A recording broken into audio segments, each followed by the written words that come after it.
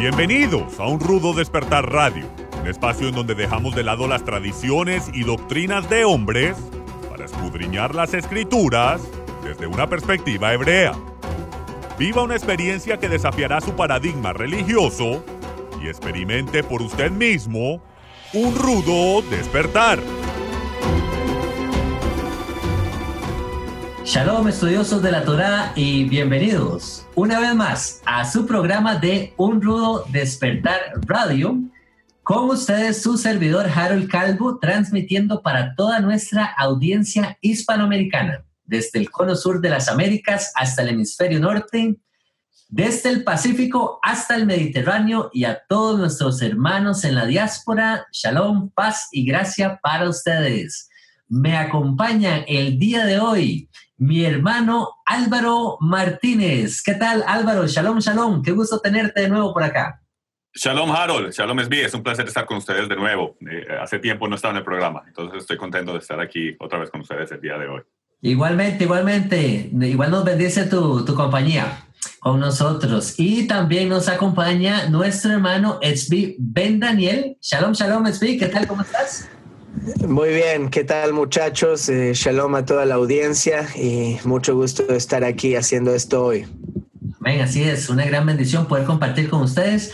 A todos los radioescuchas les mandamos un fuerte saludo, un gran abrazo a la distancia, agradeciéndoles que ustedes nos sigan a través de programa tras programa. También invitarles a visitar la página de Un Rudo Despertar .tv, donde ustedes van a estar encontrando material nuevo, principalmente en la sección de los blogs, para que lo estén, pues lo puedan leer, lo puedan compartir con sus familiares, con sus amigos, y también invitarles a formar parte del club de patrocinadores del Ministerio de Un Rudo Despertar.tv. Ahí mismo en la página pueden encontrar los detalles. Y a todos los hermanos que nos escriben a través de las redes sociales, también les enviamos un fuerte abrazo y un agradecimiento. Aquellos que nos siguen a través de Facebook y a través de YouTube, también nos pueden encontrar en esas redes bajo el nombre de Un Rudo Despertar. Y bueno, el día de hoy, hermanos, tenemos un programa muy especial porque vamos a estar tratando un tema que siempre recibimos preguntas, y últimamente hemos venido viendo que varias personas se han animado a opinar y a preguntar acerca de la Trinidad. ¿Qué pensamos acerca de la Trinidad? ¿Cuál es el fundamento bíblico? Básicamente vamos a estar tocando varios aspectos. Uno de los aspectos va a ser la parte histórica. ¿Cuándo es que aparece o cuándo es que empezamos a escuchar el término de la Trinidad como tal? ¿Quién se refiere a ese término?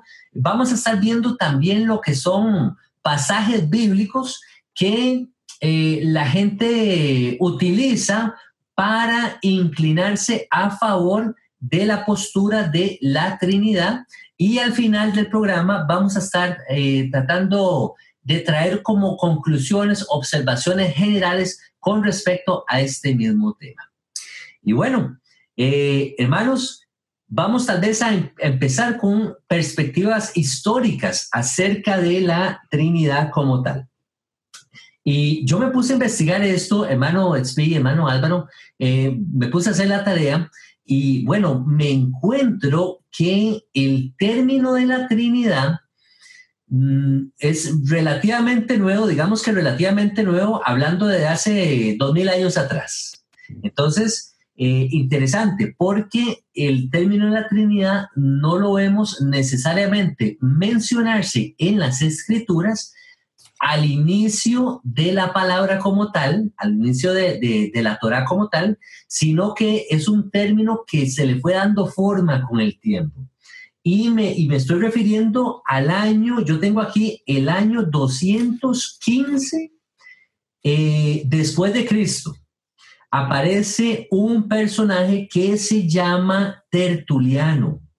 Y resulta ser que este personaje, entre otros, parece ser que él es uno de los principales autores de utilizar este término de la Trinidad. Este señor Tertuliano se le considera a él como uno de los padres de la Iglesia. Él tuvo o hizo varios escritos donde él incluye el término de la Trinidad. Entonces, ese es uno de estos personajes que le menciono. Por ahí aparece otro señor llamado Teófilo de Antioquía, que al parecer también ya había utilizado el término de Trinidad. No necesariamente el término Trinidad como tal, sino que utiliza el término triada. Entonces parece ser que va como relacionado. Entonces, a donde él se refiere al Dios Padre, al Dios Hijo y al Dios Espíritu Santo. Entonces, es interesante porque parte de lo que podemos plantear en este programa también es la definición. Tal vez pudiera empezar yo más bien con la definición de la postura de la Trinidad como tal.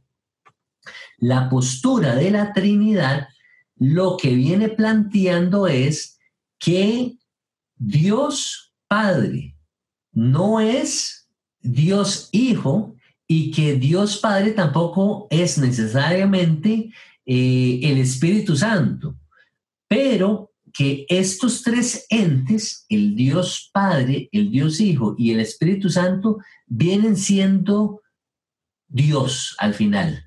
Entonces es como un poco complicadillo, ¿verdad? Explicar este tema de la Trinidad. ¿Cómo lo ven ustedes, hermanos? ¿Cómo lo en la parte del estudio de ustedes, qué encontraron ustedes? Cuéntenme un poquito. Sí, primero, a no confundirse esta enseñanza con una que hicimos recientemente para nuestros patrocinadores, que es si Yeshua es Jehová. Ese es otro tema por separado que no estamos necesariamente discutiendo en este programa. Lo que sí estamos hablando es el concepto de la Trinidad, de Padre, Hijo y Espíritu Santo, que se volvió muy popular dentro del catolicismo, de donde desciende el cristianismo de toda Latinoamérica. Y por eso el cristianismo en sí fue influenciado por esta creencia. Hubo ciertos autores, como tú mencionaste muy bien, Harold, que comenzaron a hablar de este concepto de Trinidad, de tres personas que forman la divinidad, pero esto no fue codificado, si se quiere, por la Iglesia Católica hasta el Concilio de Constantinopla, que esto es en el siglo IV. Y hoy en día va mucho más allá de creer en la Trinidad. Este es mi problema, básicamente, porque a mí no me importa qué es lo que cree cada persona, cada uno es libre de creer como ellos quieran. Pero si se pone una condición como que una persona no puede ser salva si no cree en algo que no aparece de manera explícita en las escrituras hebreas o las escrituras del primer siglo del Nuevo Testamento, ahí tengo un problema.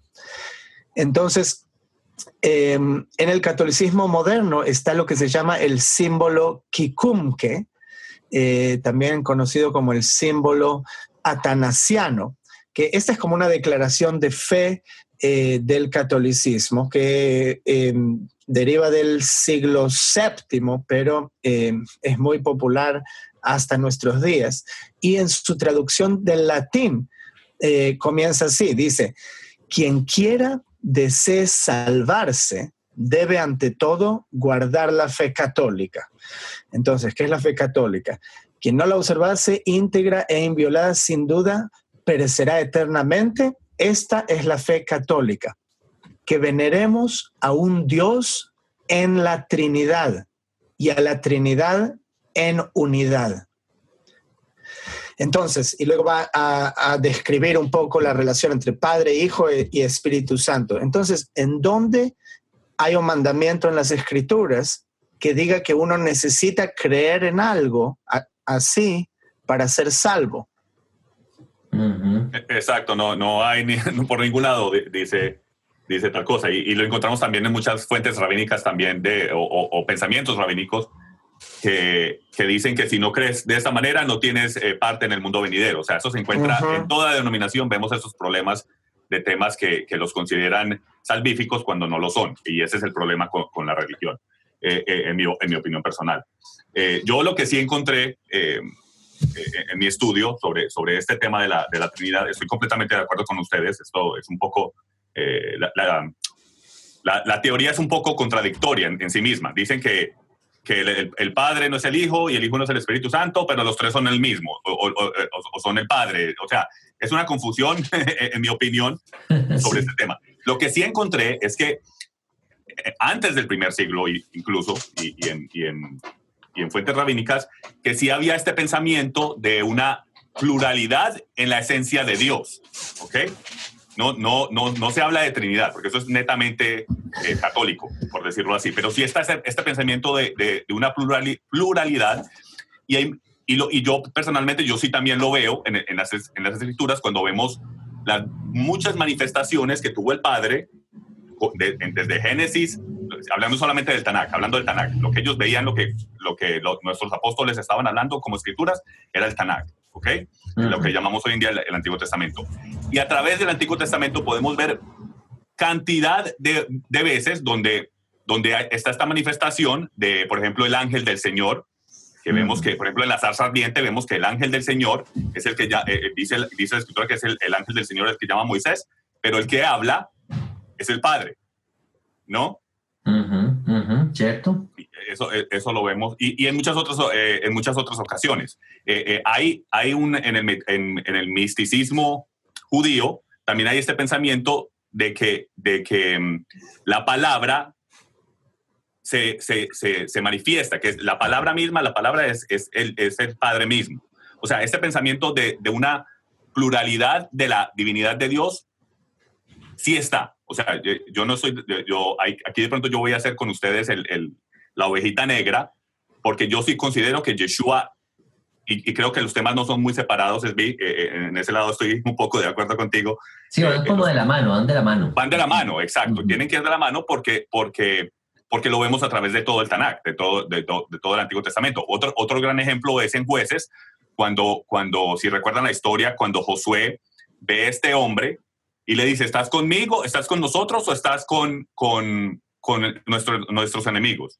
El ángel le dice no, y Josué, que está en Josué 5, aquí lo tengo, Josué 5, Josué se postra, Josué le dice que no, dice que él es el capitán del ejército del Señor, de Jehová. Y Josué, lo interesante en esto es que Josué se postra y el ángel le dice, se postra, pero la palabra es shakal, que es básicamente que se postra en el suelo adorándolo, lo adora, y el ángel le dice, quítate tus sandalias que estás en lugar santo. Esto lo está viviendo Josué. ¿Ustedes qué creen que le está pasando a Josué después de Éxodo, después de Moisés? Ustedes, que cuando él le dice, quítate las sandalias que estás en lugar santo, ¿qué es lo que le está pasando por la mente a Josué? Lo que le pasó a Moisés. Y la única razón, las únicas veces que vemos en las Escrituras que algo así sucede es cuando está la presencia del Señor ahí. Entonces, para mí esto es una manifestación de que el Padre se puede manifestar como Él quiere. Lo vemos como en la zarza ardiente, como el ángel del Señor.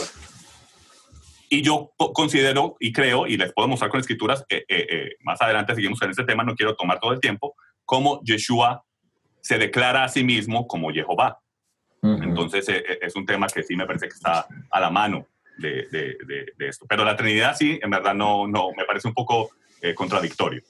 Lo que me llama la atención es que tal vez donde encontramos un punto de acuerdo es como a través de la historia vemos que en los diferentes concilios, y el hermano Smith mencionó uno de estos concilios, se dio como se promulga ese término de la Trinidad como tal, ¿verdad? Entonces, yo veo como que trae un contexto católico propiamente.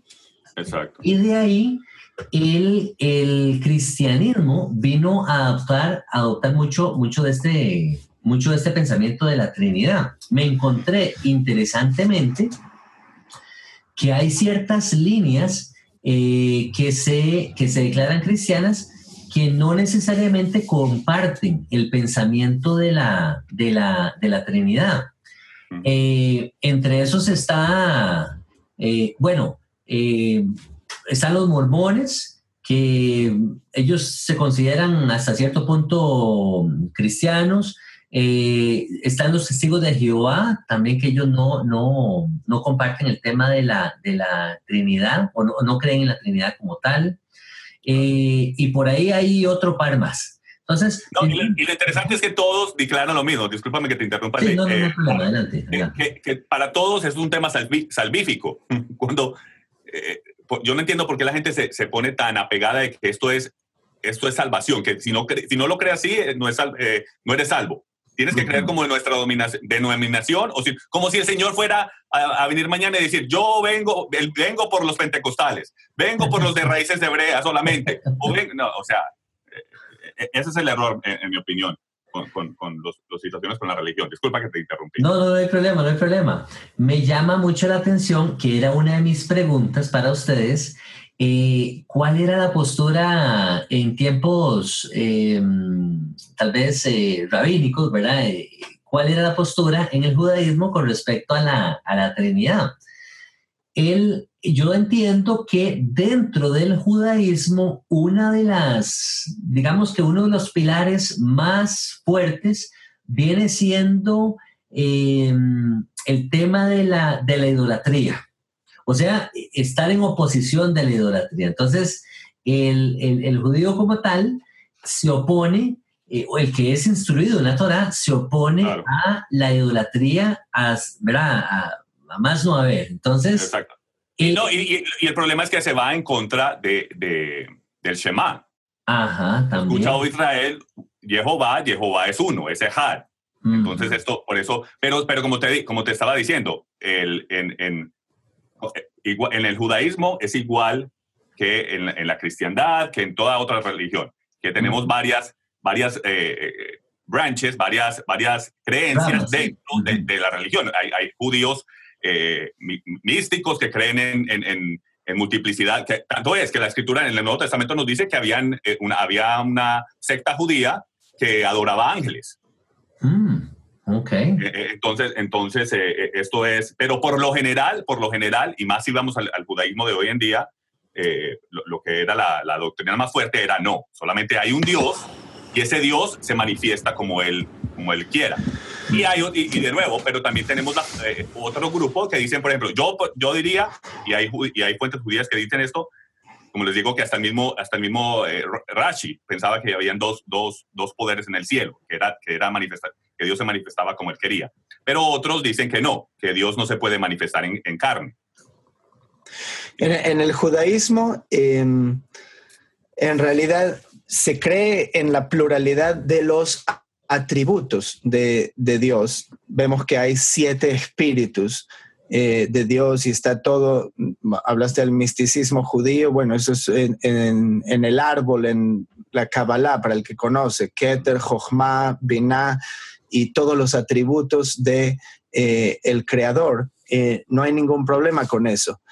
Pero estrictamente desde un punto de vista bíblico y también dentro del judaísmo, el espíritu, el ruach de Elohim, nunca puede ser otra persona, tal como nuestro aliento no es otra persona separada de nosotros. Entonces, sí, siempre el Shema Israel y profecías en aquel día, dice Zacarías 14, su nombre será uno y él será uno, Ejad.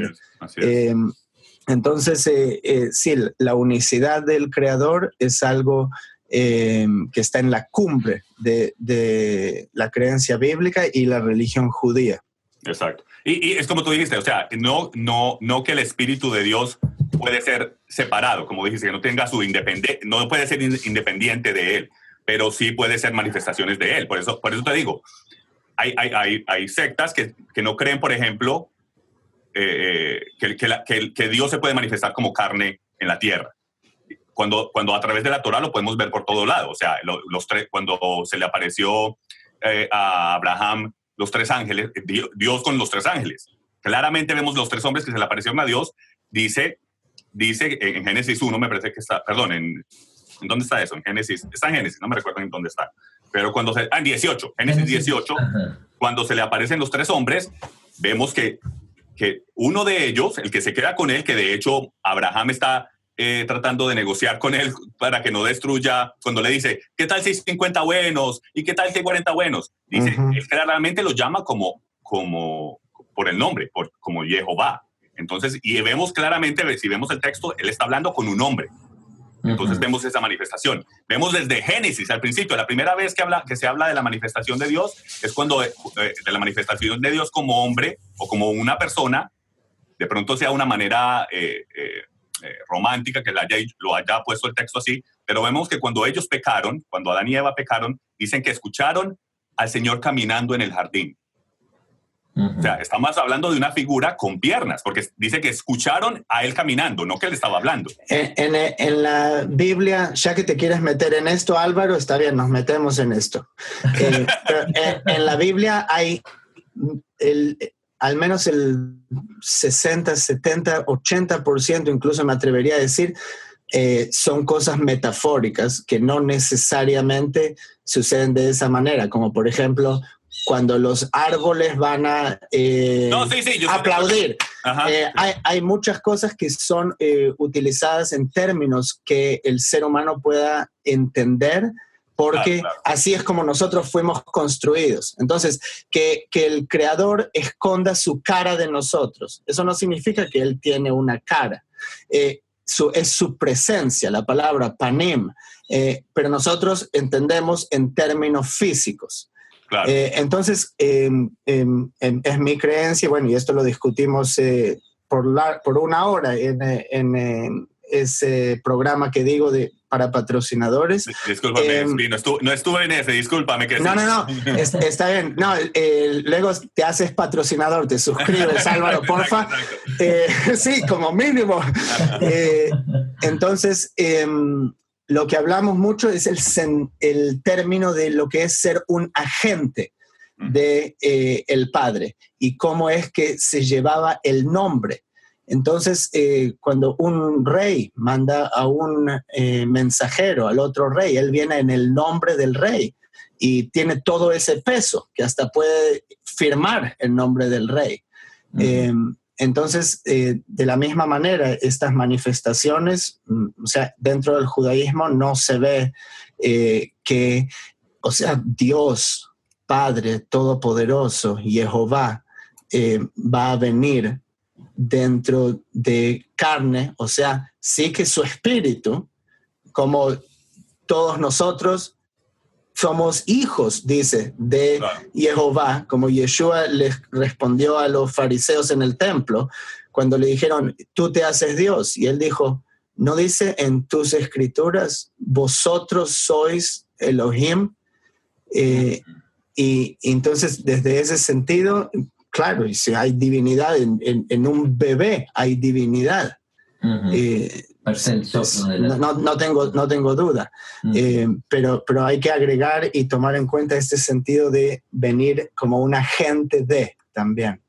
Y es que qué bonito ahora que trajiste a la mesa ese término Elohim, porque parte de los pasajes que me encontré en esta búsqueda del tema de la Trinidad que apoyan la Trinidad como tal, se incluye el pasaje que está en Génesis 1:26, para mencionar uno de ellos. Se lo voy a leer. Dice, Dios dijo, o Elohim dijo, hagamos al hombre a nuestra imagen según nuestra semejanza. Entonces, tal vez aquí aprovechándome del expertise de nuestro hermano Etzpi, Ben Daniel, en el área del hebreo, yo recuerdo, hermano Etzpi, que tú en algún momento compartiste, no a través de este medio, sino que en una de tus clases de hebreo, que por cierto, hermanos, también les hago la invitación, aquí hago un paréntesis rápidamente, aquellos hermanos que están interesados en aprender hebreo, por favor, háganos llegar, envíenos su correo electrónico a través de la página de YouTube. Cuando usted está escuchando este programa, en los comentarios, usted nos pone una notita ahí abajo: yo estoy interesado en la clase de hebreo, para que el hermano Zvi le mande a usted la información. ¿Ok? Pero bueno, retomando aquí el tema. Con este pasaje, en algún momento tú habías dado una explicación muy bonita acerca del término Elohim, que este término se presta para mucha confusión, ¿verdad? Principalmente en este pasaje que dice, hagamos al hombre. ¿Con quién está hablando Jehová en este momento? ¿O será que se está hablando a sí mismo? ¿Será que está refiriéndose a la Trinidad? Ahí está Jehová Padre, el Hijo y el Espíritu Santo. Entonces, entre los tres van a ser al hombre. ¿Cuál sería como tu perspectiva? Si tienes alguna perspectiva con este pasaje, hermano Zvi, tal vez mando esa explicación que diste del término Elohim, me gustaría que tú la compartieras aquí. Sí, claro que sí, tengo una perspectiva muy larga, no sé si vamos a llegar. No, tal vez ahí la forma abreviada, la versión. Pero sí, es muy interesante, porque justo ahora que dijiste, voy a grabar justo esta clase en español para el curso, es la clase que viene. Okay. Entonces tengo acá un par de cosas preparadas. Lo más importante, o sea, sí, dice hagamos al hombre. Hay, de hecho, 3 ocasiones en las cuales está el plural utilizado en el verbo con respecto a Elohim. 3 veces de las 2000 veces que aparece Elohim en las escrituras hebreas. Ahora, la palabra Elohim está de manera plural. Esto no es una discusión. La palabra Elohim, ese final, im, es el plural.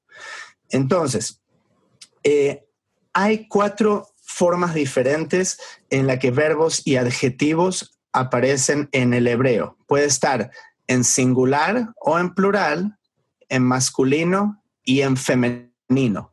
¿Okay? Como por ejemplo, si yo digo, yo juego, está en singular, juego, pero nosotros jugamos, está en plural, jugamos. Uh-huh. Pero también existe la distinción entre masculino y femenino. Entonces, hay que poner atención que siempre el verbo aparece en singular cuando está junto con la palabra Elohim, indicando que se trata de él, de la tercera persona en singular. Entonces, por ejemplo, cuando dice en el comienzo Dios creó, Bereshit bara Elohim, dice Elohim bara, eso significa creó, está en singular, no dice Elohim crearon. Okay, sería otra palabra distinta, una conjugación verbal distinta. De la misma manera, con los adjetivos. Dice en el Salmo 7, por ejemplo, Elohim tzadik, Elohim es justo. No dice Elohim tzadikim, con el im al final del adjetivo, de justos. Okay, entonces hay que seguir esto. Entonces, habiendo entendido esto, que hay 1997 veces que esto sucede, que se establece que Elohim es un singular, hay 3 veces en las que aparece en plural. Una es hagamos al hombre, la otra es cuando dice descendamos en la torre de Babel, uh-huh. Y una más, el hombre será como uno de nosotros que sabe, conoce el bien y el mal, en Génesis 3:22. Que por cierto, hermanos, para hacer un paréntesis, son 2 pasajes que también encontré en medio de esta búsqueda de la Trinidad que las personas utilizan para apoyar el tema de la Trinidad. Entonces, qué bueno que los trajiste a colación. Muy bien, entonces, incluso en estos casos, si uno continúa leyendo, luego dice, entonces Elohim hizo al hombre, después inmediatamente es utilizado el singular. y luego Elohim confundió sus lenguas, ¿okay? Entonces es como que lo usa una vez en plural y luego en singular, solo en estas 3 ocasiones.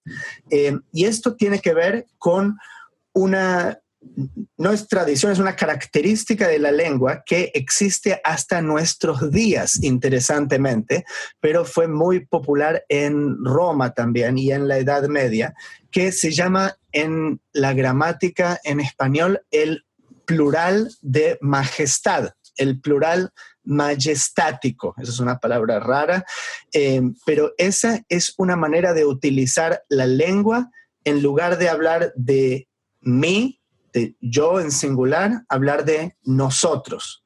Entonces, esto es algo que se utilizó por los reyes. Los reyes dicen nosotros, incluso los reyes en Inglaterra, y antes encontré algunas citas del Papa escribiendo un edicto papal, que él utilizó el plural para sí mismo, firmando como el Papa.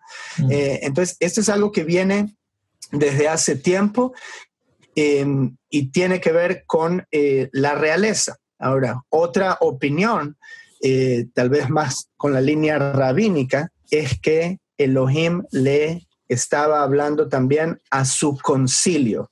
No sabemos, no es un secreto, está escrito, tenemos Salmo 89, Isaías 6, Jeremías 23, en que Elohim está hablando a su concilio, porque él tiene un concilio y él le habla en plural, se comunica de esa manera. Acá, otro ejemplo del plural que quería mostrar es en Daniel 2:36, donde dice el sueño del rey de Babilonia. Dice, este es el sueño, también la interpretación de él diremos en presencia del rey. ¿Cómo que diremos? Solo Daniel está hablando. ¿Por qué diremos? Y Daniel es solo una persona.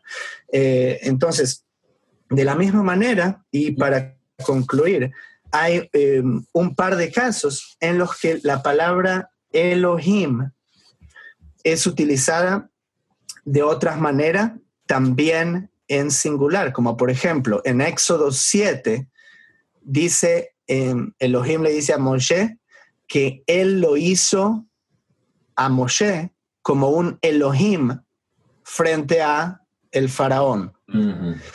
Entonces, como un Elohim es uno, pues la misma palabra Elohim es utilizada también para dioses. ¿Okay? Dioses se dice Elohim, dioses ajenos en el primer mandamiento, Elohim, Ajerim. Pero Elohim, utilizado en manera singular, significa él, es en singular un Dios muy poderoso, es un Elohim. La misma palabra, así como enfatizando la fuerza, está utilizada en la palabra Adonim, en un verso de Isaías que dice que él los entregará a un Adonim Kashe, y dice a un señor, a un amo fuerte. Entonces la palabra Adón ahí está utilizada en el plural, Adonim, pero refiriéndose a una persona singular. ¿Okay? Isaías 19:4, perdón, lo tenía perdido. Y entregaré a Egipto en manos de señor duro. El que lo lee en español no ve que aquí la palabra señor está en plural en hebreo, Adonim, en lugar de Adón. ¿Por qué Adonim si es solo un señor, un amo? Porque infiere también el concepto de fortaleza. Entonces, Elohim es un Dios, es solo uno, pero es más fuerte que un Dios normal. Entonces, no necesariamente uno se puede agarrar de esto para decir que Elohim son 3 en 1. Uh-huh. Ok. Bueno, gracias por la aclaración y todas estas observaciones que aportas, porque muchas veces El problema es que leemos la palabra en español o la leemos en inglés y entonces quedamos con ¿verdad? Un poquito cortos con respecto al hebreo. Entonces, qué dicha que traes estos aportes a la mesa. Varios de los pasajes, me gustaría compartirles ciertos versículos que también se utilizan para apoyar la postura de la Trinidad, entre los cuales aparece la figura de Yeshua, y pareciera ser que Yeshua se está equiparando con Elohim o con Dios, ¿verdad? Con Dios Jehová. Entre esos está el que tú mencionabas, hermano Álvaro, pero voy a leer otros por acá, nada más como para tenerlos como una referencia. Dice, ese está en el Evangelio de Juan, en el versículo 1, muy famoso. En el principio existía el verbo, en inglés dice la palabra, en griego dice logos, si no me equivoco, y dice, y el verbo estaba con Dios, y el verbo era Dios. Interesantemente, buscando ese pasaje, en griego la palabra era también se traduce como estaba con Dios. Entonces, bueno, damos una observación, ¿verdad? Aunque el mismo pasaje lo dice anteriormente, el verbo estaba con Dios. Luego dice por acá el registro de Juan 14, versículos 8 al 11. Este es el episodio donde Felipe le dice al Señor, muéstranos al Padre y nos basta. Yeshua le dijo, tanto tiempo hace que estoy con vosotros y no me has conocido, Felipe. El que me ha visto a mí, ha visto al Padre. Entonces, otro pasaje ahí que pareciera ser como controversial, como que Yeshua está diciendo, yo y el Padre somos el mismo. Y él sigue diciendo, más adelante dice, las palabras que yo hablo, no las hablo por mi propia cuenta, sino que el Padre que mora en mí, Él hace las obras. Creedme que yo soy en el Padre y el Padre en mí. De otra manera, creedme por las mismas obras. Y eso yo lo ato, lo empato con el tema de que tú mencionabas, hermano Spin, como cuando el rey envía a su hijo una misión, que esto lo hemos conversado en otros programas, ¿verdad? El rey enviando a su hijo en una misión es como que el mismo rey estuviera haciendo presencia en ese lugar, ¿verdad? Entonces, yo veo la misma figura acá. El hijo va empoderado, como que fuera el mismo padre yendo a este lugar, como que fuera el mismo rey yendo a este lugar. Entonces, o sea, no lo ves, no, discúlpame que te interrumpa. Sí, adelante. O sea, lo ves como que es el mismo padre, pero no es el padre, ¿no? Exactamente. Okay. Entonces, ¿qué diferencia? O sea, lo que quiero entender es la diferencia ahí con esa Trinidad o esa plural. O sea, entonces Yeshua, en verdad quiero entenderlo, no entiendo la postura. Sí. Es Jehová. Yeshua no es Jehová, pero se manifiesta como Jehová, como lo que explicó ahora Esbik con lo de los espíritus, ¿correcto? Es una pregunta muy interesante y vamos a tener que hacer un pequeño corte aquí. Y en la pausa te lo explico, Álvaro. No, porque si yo tengo la pregunta, yo sé que la audiencia tiene la pregunta. Claro, entonces, seguro. Es una excelente. Entonces volvemos ahorita, solo un minuto. Gracias por permanecer con nosotros. Ya volvemos. Toda la misión que nuestro ministerio lleva a cabo no sería posible sin el apoyo financiero de nuestros patrocinadores. Ustedes son parte esencial de nuestro equipo. En agradecimiento, hemos formado el Club de Patrocinadores Un Rudo Despertar. Nuestros miembros disfrutarán de enseñanzas inéditas, promociones y descuentos especiales exclusivos para aquellos que se suscriban. Las vidas de miles de personas que no tienen los recursos han sido bendecidas alrededor del mundo gracias a nuestros patrocinadores. Sin embargo, para continuar con este programa al aire, necesitamos que se unan al Club de Patrocinadores de Un Rudo Despertar. Suscríbase hoy mismo al Club de Patrocinadores ingresando a nuestra página unrudodespertar.tv y sea usted también parte de esta misión.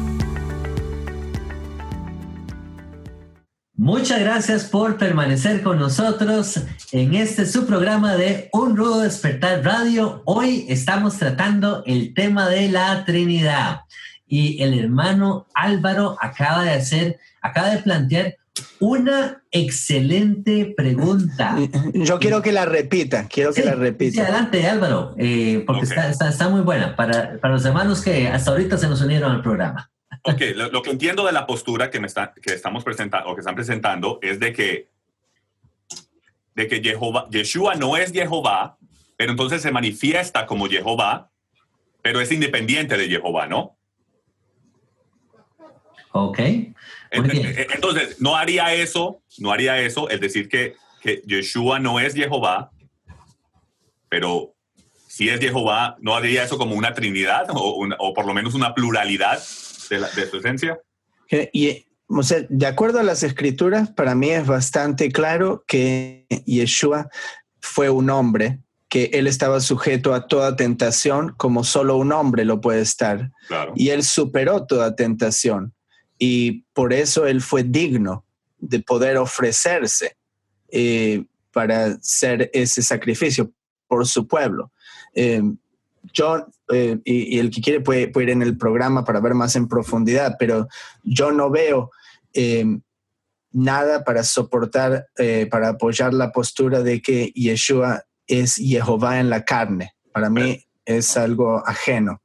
Ok, entonces, ¿qué hacemos con todos los versículos y todo lo que Yeshua declara? Porque vemos que Yeshua en Apocalipsis, él es el que se le van a, todo el mundo se va a postrar delante de él, a él es el que se va a adorar. Primera de Corintios 2:8 nos dice que él es el Señor de gloria. Nos dice, porque Jehová lo elige a él para que todo el mundo venga delante del Hijo para ser juzgado. Jehová le da la autoridad a él. Pero entonces Él lo pone en su trono.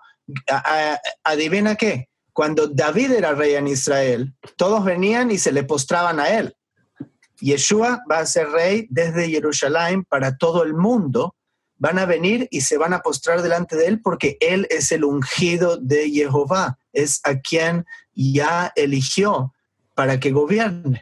no, pero no en adoración, discúlpame. A David se le adoraba como rey, como si fuera un presidente, como si fuera el líder, pero no como, por ejemplo, vemos en el ejemplo que le saqué ahorita de Josué, vemos que el ángel, Josué se postra delante del ángel y no hay problema. En Apocalipsis 22:8 nos dice que cuando el ángel se le presenta a Juan se postra delante de él y el ángel le dice, no haga eso, en Apocalipsis 22 del 8 al 9. No hagas eso y esto es un ángel. Ajá. Yo soy consiervo tuyo y de tus hermanos, los profetas que guardan las palabras de este libro, adora a Dios. El ángel lo reprende por adorarlo a él. Pero vemos en las escrituras, en todo, a través de todo el libro de Apocalipsis específicamente, lo que el Nuevo Testamento nos dice de Yeshua es que todos nos vamos a postrar delante de él. Primera de Corintios 2:8 nos dice, la sabiduría que ninguno de los gobernantes de este siglo ha entendido, porque si la hubieran entendido, no hubieran crucificado al Señor de gloria. Escucha lo que él dice. Mire lo que le está pasando, y mire lo que dice el Salmo 27, 7 al 10, que esto es lo que yo estoy pensando que le está pasando por la mente a estas personas que están escuchando esto, cuando aquí se dice que no hubieran crucificado al Señor de gloria. ¿Quién es el Señor de gloria? Salmo 24, del 7 al 10. Alzad, oh puertas, vuestras cabezas, alzaos vosotras, puertas eternas, para que entre el Rey de la gloria.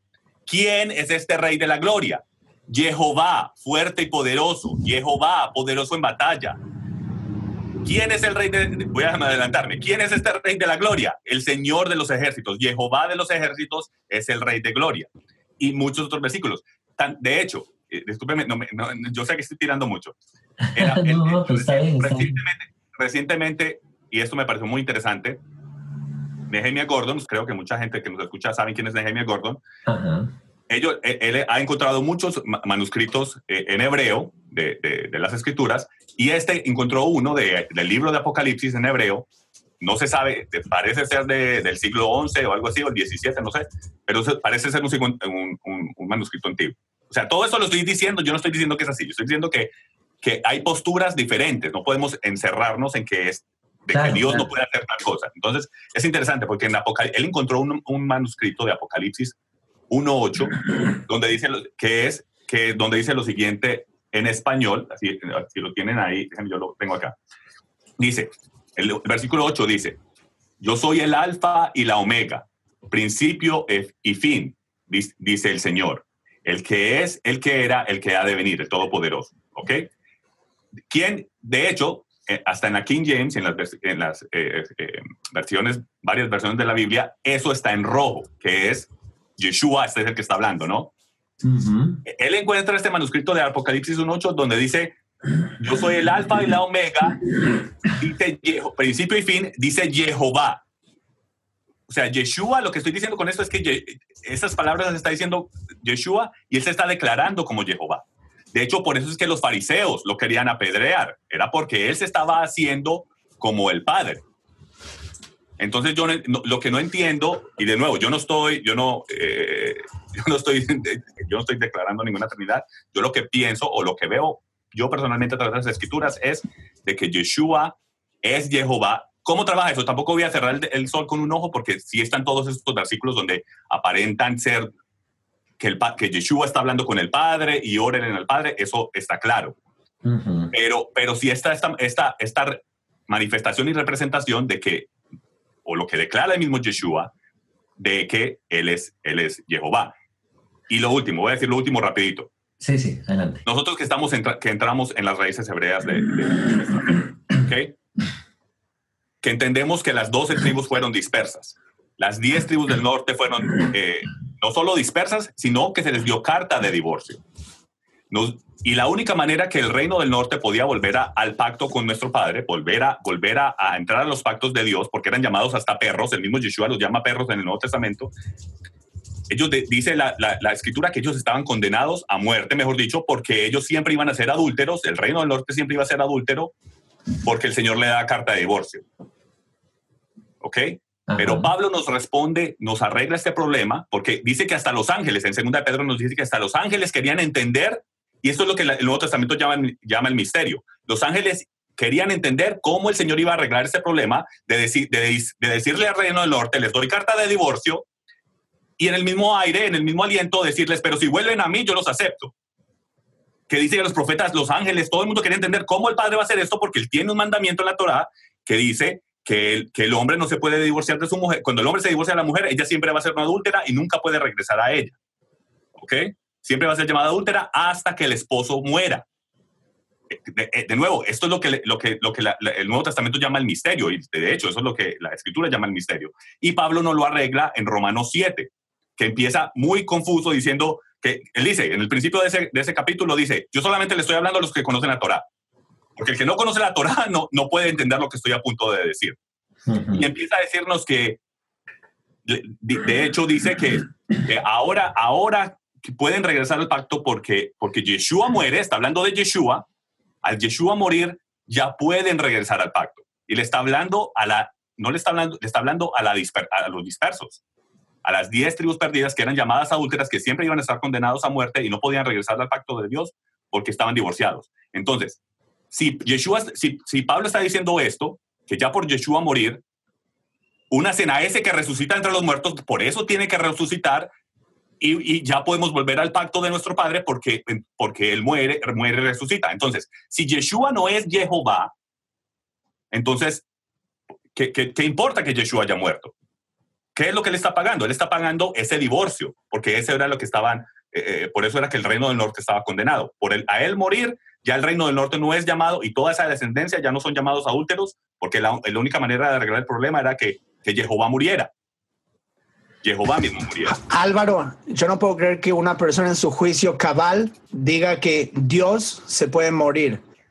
El eterno que vive por los siglos de los siglos. Exacto. Que alguien pueda conceptualizar que puede morir, para mí es un pensamiento totalmente hereje. Yo no me puedo relacionar con ese tipo de pensamiento. Es teología cristiana. Podemos hablarlo fuera del aire, Pero, o sea, No, para mí... porque estamos discutiendo un tema que yo estoy poniendo las posturas que están allá afuera. Yo no le estoy diciendo... Pero ¿cómo puedes decir que Dios se puede morir, Álvaro? Entonces, ¿de qué está hablando Pablo ahí? Y bueno, entonces, pues, pero en lugar de decir no entiendo lo que dice Pablo... Por eso hay algo misterioso ahí que no entendemos. Algo pasa ahí. La respuesta... Algo pasa ahí en esa esencia, algo pasa ahí con la esencia del Padre que hace ese cambio. Respuesta nunca va a ser que Dios se muera. No importa cuál sea la pregunta. La respuesta nunca va a ser que Dios se va a morir. Está bien. Dios no se puede morir. Por definición, Dios no se puede morir. ¿Dónde dice eso, Harold? Él es el que vive por los siglos de los siglos. Exacto. En todos los libros lo dice. ¿Quién dijo eso también? ¿Quién declaró esas palabras como suyas? Yeshua. Yeshua dijo, yo soy el que vive por los siglos de los siglos. ¿Por qué él está tomando una posición que no es de él entonces? O sea, eso es lo que estoy queriendo mostrarte. O sea, lo que yo estoy no quiero que te ofendas conmigo, ni te enojes, yo lo que te estoy diciendo es que, como yo entiendo, y puedo estar equivocado, es bien entonces, pero no es para que te enojes por eso. Pero yo lo que estoy diciendo es que el reino del norte, como veo en las escrituras, y como mucha gente que ha llegado a las raíces hebreas, lo ha creído por esta creencia de que el reino del norte estaba disperso. Por eso es que hoy vemos que en el movimiento de raíces hebreas todos dicen que son Efraín.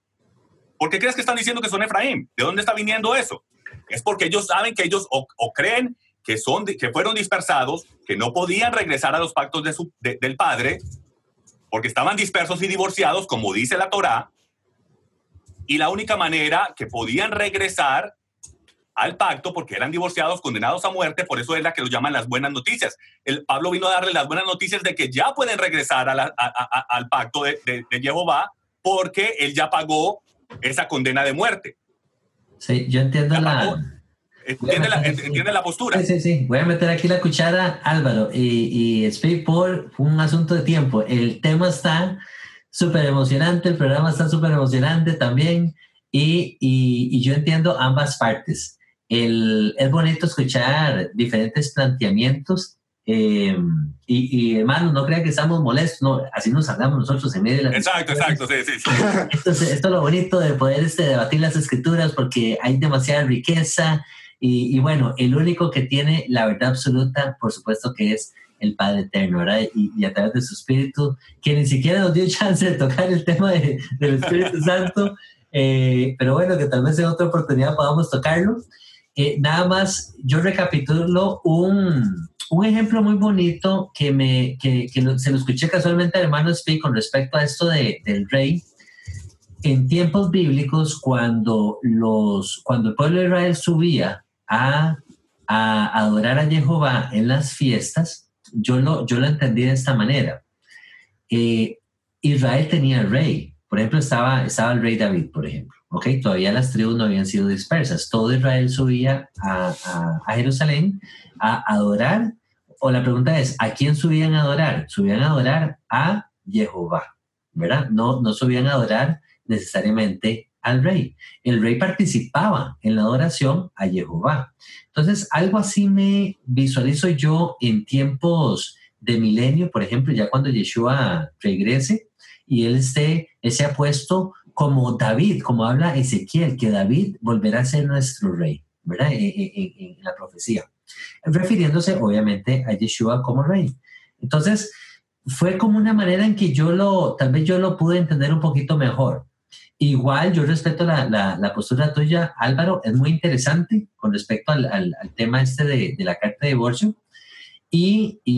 Pero bueno, es un tema yo creo que es un tema de no acabar. Hay otro pasaje que yo quería leer rápidamente, también está en Juan, está en Juan 10, que ya lo hemos mencionado varias veces aquí, cuando a Yeshua lo van a apedrear, porque él mismo dice que los fariseos le dicen, por buena obra no te apedreamos, sino por la blasfemia, porque tú siendo hombre te haces Dios. Y él les menciona entonces el Salmo, ¿verdad? De que no han leído ustedes en sus escrituras, de que todos somos Elohim y todo esto. Pero antes él dice una frase muy interesante. Él dice, yo y el Padre somos uno, o yo y el Padre uno somos.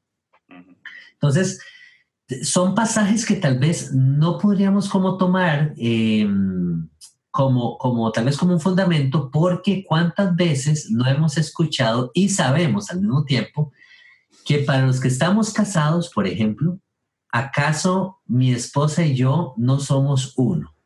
Por ejemplo, ¿somos uno o somos dos? Somos uno, ¿verdad? Pero somos dos también. O sea, somos uno en ese contexto matrimonial. Yeshua dijo, el Padre y yo somos uno, así como la ¿cómo es que dice él? La iglesia y yo somos uno también. O así como la congregación y el Padre son uno. Entonces, eso significa que nosotros también somos Jehová, no necesariamente, ¿verdad? Entonces, hay que analizar como una serie de pasajes que nos topamos en las Escrituras para no tomarlos como fundamento y poder sacar como una conclusión definitiva, sino como dejarlo abierto al pensamiento. Eso es lo que tratamos de hacer en este programa, poder desafiar doctrinas, pensamientos, posturas, abrirnos un poquito más y decir, bueno, existe la posibilidad de que tal vez sea un poco diferente a la manera en que yo lo aprendí o la manera en que yo lo escuché desde pequeño, ¿verdad? Entonces, no podemos decir tampoco, yo tengo la verdad definitiva, por ejemplo. Entonces, no, para nada, exacto. Ni yo, ni el hermano Álvaro tienen la verdad definitiva. No. Entre todo el cuerpo del Mesías, el Padre nos va trayendo como esa revelación para que vayamos armando ese rompecabezas. Y claro, cuando venga el Mesías, bendito sea ese día, que Él nos revelará todas las cosas, dijo la mujer samaritana, ¿verdad? Por ahí. Por eso Eclesiastes 12:14 dice, y esto es Salomón hablando, el hombre más inteligente según las Escrituras, la parte de Yeshua, él dice, después de haberlo hecho todo, lo bueno y lo malo, él dice, esto es el final esta es la conclusión del tema. Teman a Dios y guarden sus mandamientos, porque este es el deber de toda carne. Entonces, de cómo vengan las posturas, como creemos, genial, sí, y podemos discutir, y de nuevo, no estamos, ahora después cuando ya cerremos, Esbi y yo vamos a seguir discutiendo. Sí, pero, ahora nos vamos acá a la esquina, Lo bueno es que estamos a 4 horas de distancia, entonces nos encontramos en la mitad de camino. Pero no. Pero sí, es parte de la riqueza y es parte de lo bonito del debate. Bueno, lo más importante es que no importa Trinidad, no Trinidad, o incluso el tema de si Yeshua es Jehová, uno no puede poner que esa creencia en esas cosas son condiciones para salvarse. Exacto. Incluso mucha gente en el cuerpo del Mesías, ahora que dejan la Trinidad, pero siguen creyendo que Yeshua es Jehová, como Álvaro, no puede decir que ahora el que no cree eso, exacto, entonces no cree en el Mesías y que no está salvo, que exacto, no tiene el Espíritu y qué sé yo. Para nada, aunque estamos en opiniones diferentes. Exacto. Yo no creo que Esbi no sea salvo, ni Harold, ni el que no crea como yo crea. Definitivamente todos estamos caminando, esto es un caminar de para siempre. Y lo importante, como les dije es, de nuevo, temer a Dios y guardar sus mandamientos. Ese es el tema completo. Vamos a tener que hacer otro programa para esto, Álvaro. Parte 2. Tenemos que hacer una parte 2 definitivamente. Vamos a hacer otro programa. Que yo sé que estamos cortos en tiempo. Lamentablemente nos ha ganado el tiempo, hermanos. Hoy la discusión estuvo riquísima. Un gran debate y yo la he disfrutado muchísimo. Así que, y siempre aprendo muchísimo con el hermano Álvaro, con el hermano Esbi. Muchísimas gracias a ambos por sus aportes. De verdad que son muy constructivos, nos amplían el panorama. Así que, mano Álvaro, un gran abrazo a la distancia. De verdad que sí, valoro muchísimo el que nos hayas acompañado el día de hoy y espero que podamos seguir teniendo estas sesiones riquísimas de discusión y de debate. Y bueno, te mando un gran saludo a la distancia. Muchas gracias. Lo mismo, Harold, les vivo. Un fuerte abrazo para ti también. Te amo. Igualmente. Un abrazo grande, muchachos. Así es, igualmente. Y a todos los radioescuchas. Toda la audiencia, shalom. Muchas gracias por seguirnos y vamos a ver si por ahí programamos otro programita para darle de continuación a este tema. Lo dejamos ahora sí con las palabras de nuestro Mesías Yeshua. En esto conocerán que son mis discípulos que se aman los unos a los otros. Muchas gracias de nuevo. Nos vemos a la próxima. Shalom, shalom. Shalom, shalom.